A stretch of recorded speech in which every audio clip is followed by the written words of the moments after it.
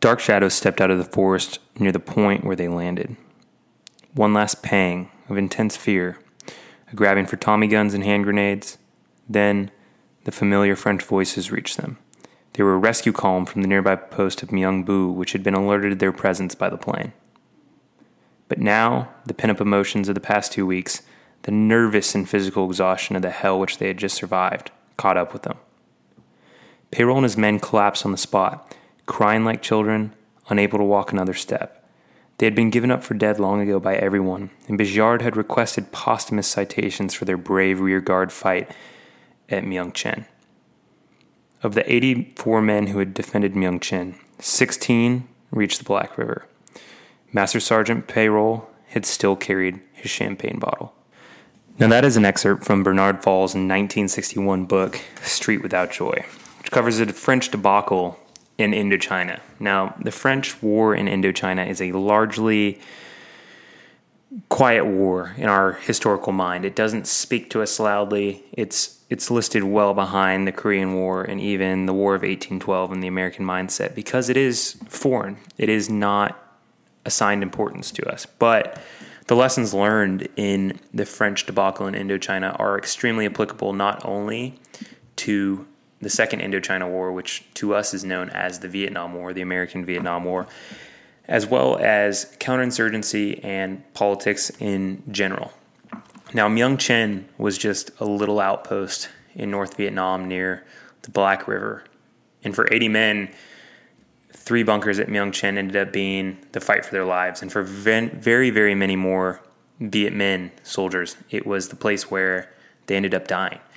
But if you try to find Muong Chen in the history books, or you go to Google or Wikipedia or YouTube or whatever source you choose, and you try to research Muong Chen, you're going to find no reference to it outside of Street Without Joy by Bernard Fall. So today, we're going to dive into the Battle of Muong Chen. We're going to give you a little bit of context to it, let you know what happened, and let you know how they ended up crossing that Black River and being saved by those Frenchmen. Before you start to understand the Battle of Muong Chen, you have to understand some of the characters involved. So one of the biggest ones, and not just the Battle of Muong Chen being the officer who commanded and ordered the set-piece battle to take place, but as well as the French war in not only Indochina, but later Algeria, is Marcel Bijard. Now, Marcel Bijard is an extremely fascinating French historical figure. Let me tell you why. Before World War II, Bijard was nothing more than a banker. But on June 25th, 1940, he ended up being captured by the Germans as a low-ranking junior NCO and spent a lot of time in a Stalag, which is a German POW camp. Following his third attempt to escape, he managed to make his way to the unoccupied zone in France, and from there he went on to Senegal, which is one of the French territories in Africa. But to give you a background on this guy, third attempt escaping from a Nazi prison camp, we like him. Now at this point, future General Marcel Bijard had made it out of a German prison camp. He was in Africa and he said, what am I going to do?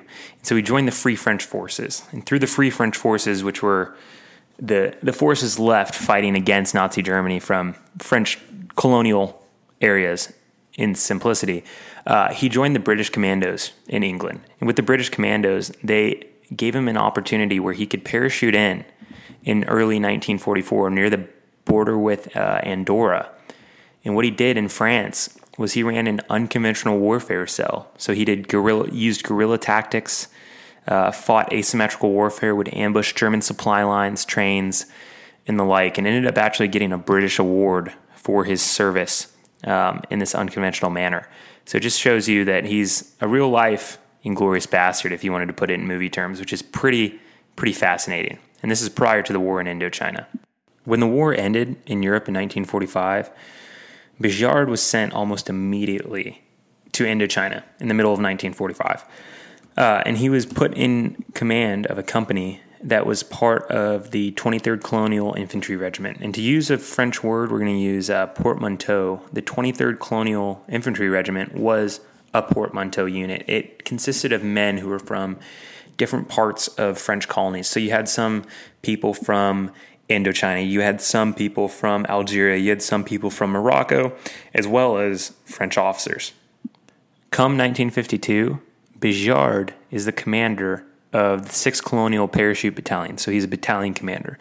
The 6th Colonial Parachute Battalion, to give you a little background, is obviously a French battalion, but the population of the battalion is about half French and half Vietnamese. So it speaks to his leadership that because this was a high-performing unit, that he had an ability attacked to deal with the Vietnamese culture and the French culture and act as a bridge between both as a military leader. He's well regarded in French history. He'd be almost equivalent to a Patton or a more modern George Washington in the French military historical mindset, to give you some context that might make a little more sense as an American. The second character we're going to introduce you to is French Master Sergeant Payroll. So we don't know much about him. He's 34 years old. He's from Verdun, and October 20th, which is the day that the Battle of Muong begins, was the birthday of his young daughter back in Verdun, because he had kept a bottle of champagne for such an occasion to have to himself. But as you'll hear in just a moment, he ended up keeping that bottle of champagne and saving it for a more spectacular moment he wished he would enjoy, and he did enjoy, which was surviving this set-piece battle. Now, to the battle. By October 1952, Marcel Bijard is commanding the 6th Colonial Parachute Battalion. And commanding that battalion, they had done a salient, or essentially a bulge, just like the Battle of the Bulge, into Viet Minh territory in northern Vietnam. But by the 20th of October, they are on the retreat. And on the evening of the 20th, Bijard's column reaches Muong, the little hill outpost commanded by Master Sergeant Payroll. Now they get to the outpost, and all they have is one small bunker constructed by tree logs. And they have 2 small barracks for the Vietnamese soldiers. And he says, look here, Payroll, there's an entire division, which is about 6 times the size of the parachute battalion, chasing us right now. They are an hour behind, and if we're going to make it to the Black River, we need 3 hours of time. And so what he says is, I need you to hold out at Muong and do whatever you can to stop this Vietnamese advance, or at the very least, because you're not going to be able to stop it, delay it. Now, Muong was so scarcely defended, they didn't even have barbed wire, like a military necessity, a must. They only had sharpened sticks. And Payroll, 34, on his daughter's birthday, just said, Bien mon commandant, which means, fucking Roger, sir, let's do it. So, come later on the evening of the 20th, only an hour after the departure of the paratroopers, just on time, since the Viet Minh were only an hour behind them, mortar shells began to rain down on Master Sergeant Payroll's Muong. The enemy had established himself within firing distance and hadn't even been detected by any of the patrols going out, a commonality among the French war in Indochina. So, what did the communist troops, the Viet Minh, do? But they did human wave attack after attack after attack. And so the main thrust of the attack was directed against the southern bunker, the one that was previously finished, where a small fold of the train provided shelter from French automatic weapons. And this was followed by a direct assault on the unfinished blockhouse, which was taken by successive waves of grenadiers who were communist troops armed only with hand grenades. So they weren't even given rifles. They weren't given ammo. Later you see this in the American Vietnam War with grenadiers and suicide bombers, as well as Vietnamese sappers. They're unarmed except for handheld explosives, and they, in many ways, expect to die on their attack. They blew up the wire and bamboo obstacles, and the bamboo sharpened obstacles, and then they took out the BAR automatic rifle teams, which is essentially a machine gun position. Scores of the grenadiers died or were wounded in the attempt, but the falling waves just jumped into the position over the bodies of their dead or dying comrades. So quite literally, the Vietnamese grenadiers were trampling the weak and hurdling the dead. Muong, battered and smoking, still held for 3 hours. At 2200, 10 p.m., The situation had become hopeless, and all the heavy weapons had either run out of ammunition or had been destroyed, and the garrison was about to be crushed simply by the sheer weight of enemy bodies falling on top of these men in the trenches and emplacements. Their death or capture in Muong Chen would in no way delay the Viet Minh any longer, so payroll decided an attempt to break out.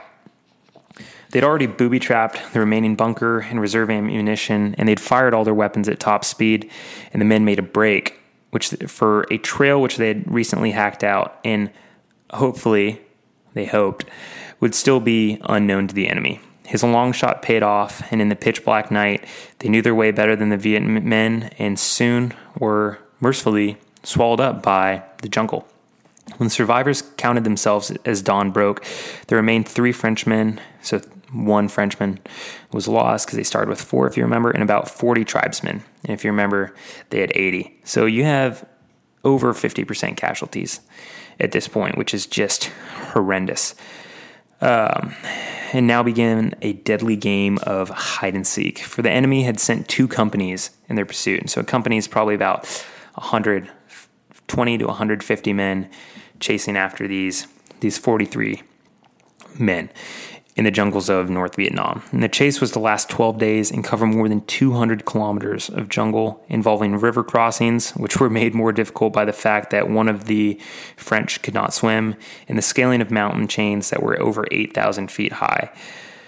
One of the French privates, one of the 3 who survived, would soon have to walk barefoot since his feet, bleeding and swollen, no longer even fit into his boots. So just imagine being a young 19-year-old French private, 1952, you're in Indochina, and you had just ran into one of your French military heroes. You ran into Marcel Bigiard, and he had told you that you need to fight to the death at this small mountain outpost, and you barely make it out alive. And now you have a 200-kilometer game of hide and seek with the Viet Minh who know the terrain better than you and are local to it, and you can't even wear your boots. Woof. That's a woof. So on the second day, the intervention of a roving fighter bomber saved the troop from being completely annihilated, as they were found and ambushed by the Viet Minh, but they still lost 10 men. On the third day, they ran out of food, but the jungle-wise natives were able to find some meager corn cobs and roots, which provided some subsistence. At every halt, they'd vainly attempt to contact French posts on the SCR 300 radio, which was, miraculously enough, still in working order. Whatever French posts were left were still beyond the range of the transmitter at this point, so they were still walking. One evening, a seemingly French voice replied and indicated a coordinate on the map to a drop zone in the north of their present march route. It seemed almost like a miracle.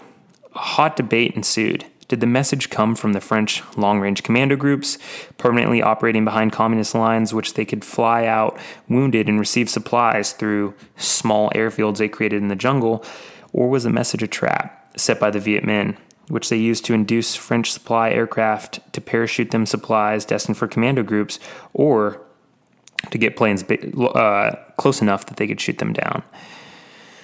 As unpopular it was at the time, payroll decided not to identify his own party and not to reply to the radio call. It turned out later that payroll had been right. The transmitter had been a communist trap.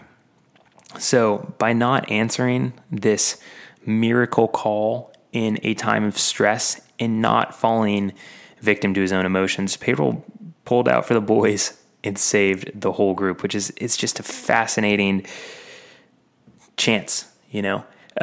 It's not luck. It's calculated decisions made by a NCO to not fall victim to this trap and not fall victim to your emotions when you're 4 or 5 days into a hunt or being hunted with no food, scarce water, and you think you have a miracle on your hands, and you have the audacity to go, no, we're going to keep walking.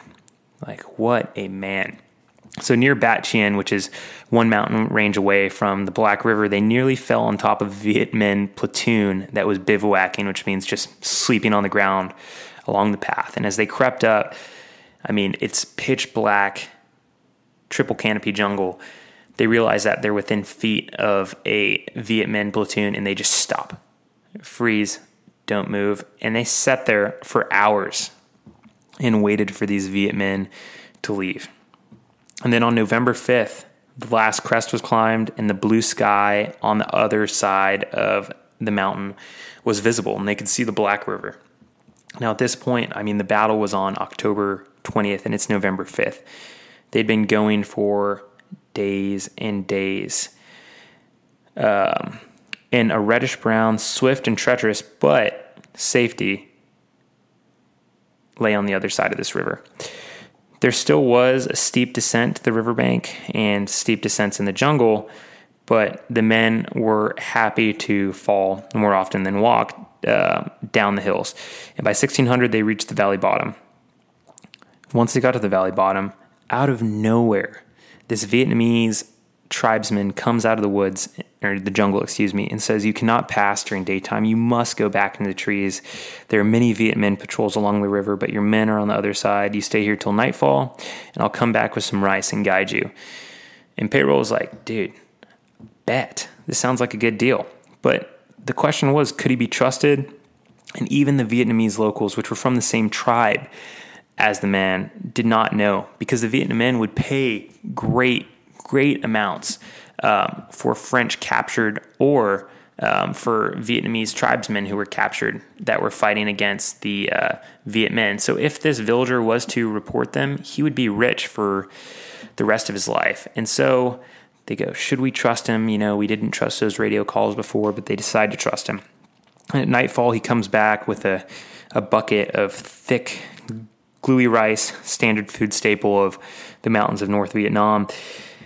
And they wolf down the rice, they drink the muddy water of the river, and the tribesman goes, "Hey, the French are no longer on the other side. The Vietnamese had busted them back, but sorry, I know where to cross. We're going to have to wait another day, but we'll figure it out. We'll get you a boat."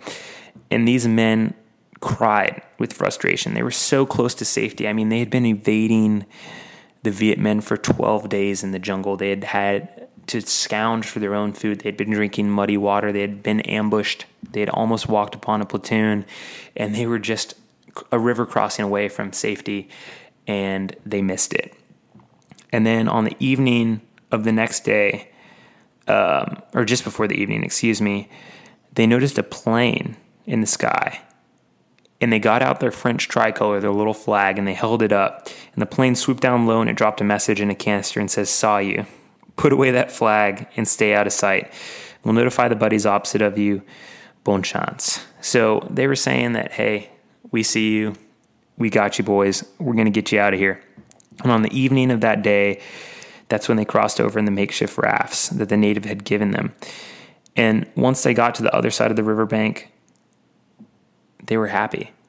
But they were so scared. And almost in a religious sense, in the way Payroll describes it, he'd lost his field glasses and one of his sergeants the shoes to the river. And what they saw that was a sort of proprietary gift to the river gods. Like, hey, you let us cross your river, we got to pay something back a little bit to you. And this is where we get our intro part, where we said the dark shadows stepped out of the forest near the point where they landed. One last pang of insane fear, grabbing for Tommy guns and hand grenades. Then a familiar French voice reached them. They were the rescue column from the nearby post of Muong, which had been alerted to their presence by the plane earlier that day. But now the pent-up emotions of the last 2 weeks, the nervous and physical exhaustion of the hell which they had just survived, caught up with them. Payroll and his men collapsed on the spot, crying like children, unable to walk another step. They'd requested posthumous citations for their brave rear guard at Muong Chen. Of the 84 men who had defended Muong Chen, 16 reached the Black River. And Master Sergeant Payroll still carried his champagne bottle. Wow. So 84 men defended Muong Chen against an entire division, which is thousands and thousands of men, and only 16 ended up making it out, dying of starvation, thirst, battle, ambush, exposure. And that is what happened at Muong Chen. And now the reason we talk about things like this is because they are not part of our common historical mindset. They are not famous. There will never be a Band of Brothers style series or a famous movie or even a docuseries on anything like the Battle of Muong. For 84 men, this was their huckleberry. This was the largest event that was probably going to happen in their collective lives. And for all but 16 of them, it's where they ended up dying. Battles like this, there was hundreds in the French Indochina War. There was tens of them every month. And in the American Vietnam War, there was thousands of them as well. The same thing is true for Korea. The same thing is true for the Iran-Iraq conflict. The same thing is true for almost any conflict. There's thousands of small skirmishes. There's many large battles. And not everything has the historical importance or the popularity of something like D-Day or Gettysburg. But the stories and the narratives are important nonetheless. And that's why we're here to talk about these and bring them to the forefront of our, historical prefrontal cortex. Make them something that we think about and something that we consider. I mean, you can only imagine the extreme harsh conditions of running through the jungle barefooted for 12 days as a 19-year-old in Indochina, hiding from guerrillas and being ambushed multiple times and crossing rivers. And it's something that goes about almost unwritten to the history books. And what it makes you think is, how many times has this happened before? How many times have extraordinary circumstances or extraordinary stories of grief and strife and triumph and personal emotion gone written? And how many have been largely unrecorded? A little food for thought right there. Now, to close out the podcast, we have a viewer mail section. And since we have no viewer mail, if you would like to send us any viewer mail or comments, you can find us on @militaryhistory_ on Instagram. But today we have a viewer text from Oliver in Bend, Oregon, which is a flexing arm emoji. Thanks, Oliver. If you enjoyed this podcast or would like to hear more mini military history podcasts, send us a DM. Let me know what you would like to hear. Give me a topic. Things that we plan on covering in the near future are a history of airborne operations in World War II, including those in the Pacific, the Street Without Joy, that the book Street Without Joy is named after, French dissonance in the French Indochina War, the book The Jungle is Neutral, and a really, really interesting topic I find, which is bayonet charges after World War II, because they're pretty rare and they're pretty violent and they're pretty fascinating. Our Instagram, again, is @militaryhistory_. There is, for all the young kids out there, a TikTok with the same @ as well as a YouTube channel, which this will be uploaded to as well, Military History. You can find all of your favorite 1980s documentaries on Mac v. SOG, as well as the #1 D-Day Normandy documentary on YouTube, which was definitely totally not pirated from the History Channel. Thank you. Thanks for listening.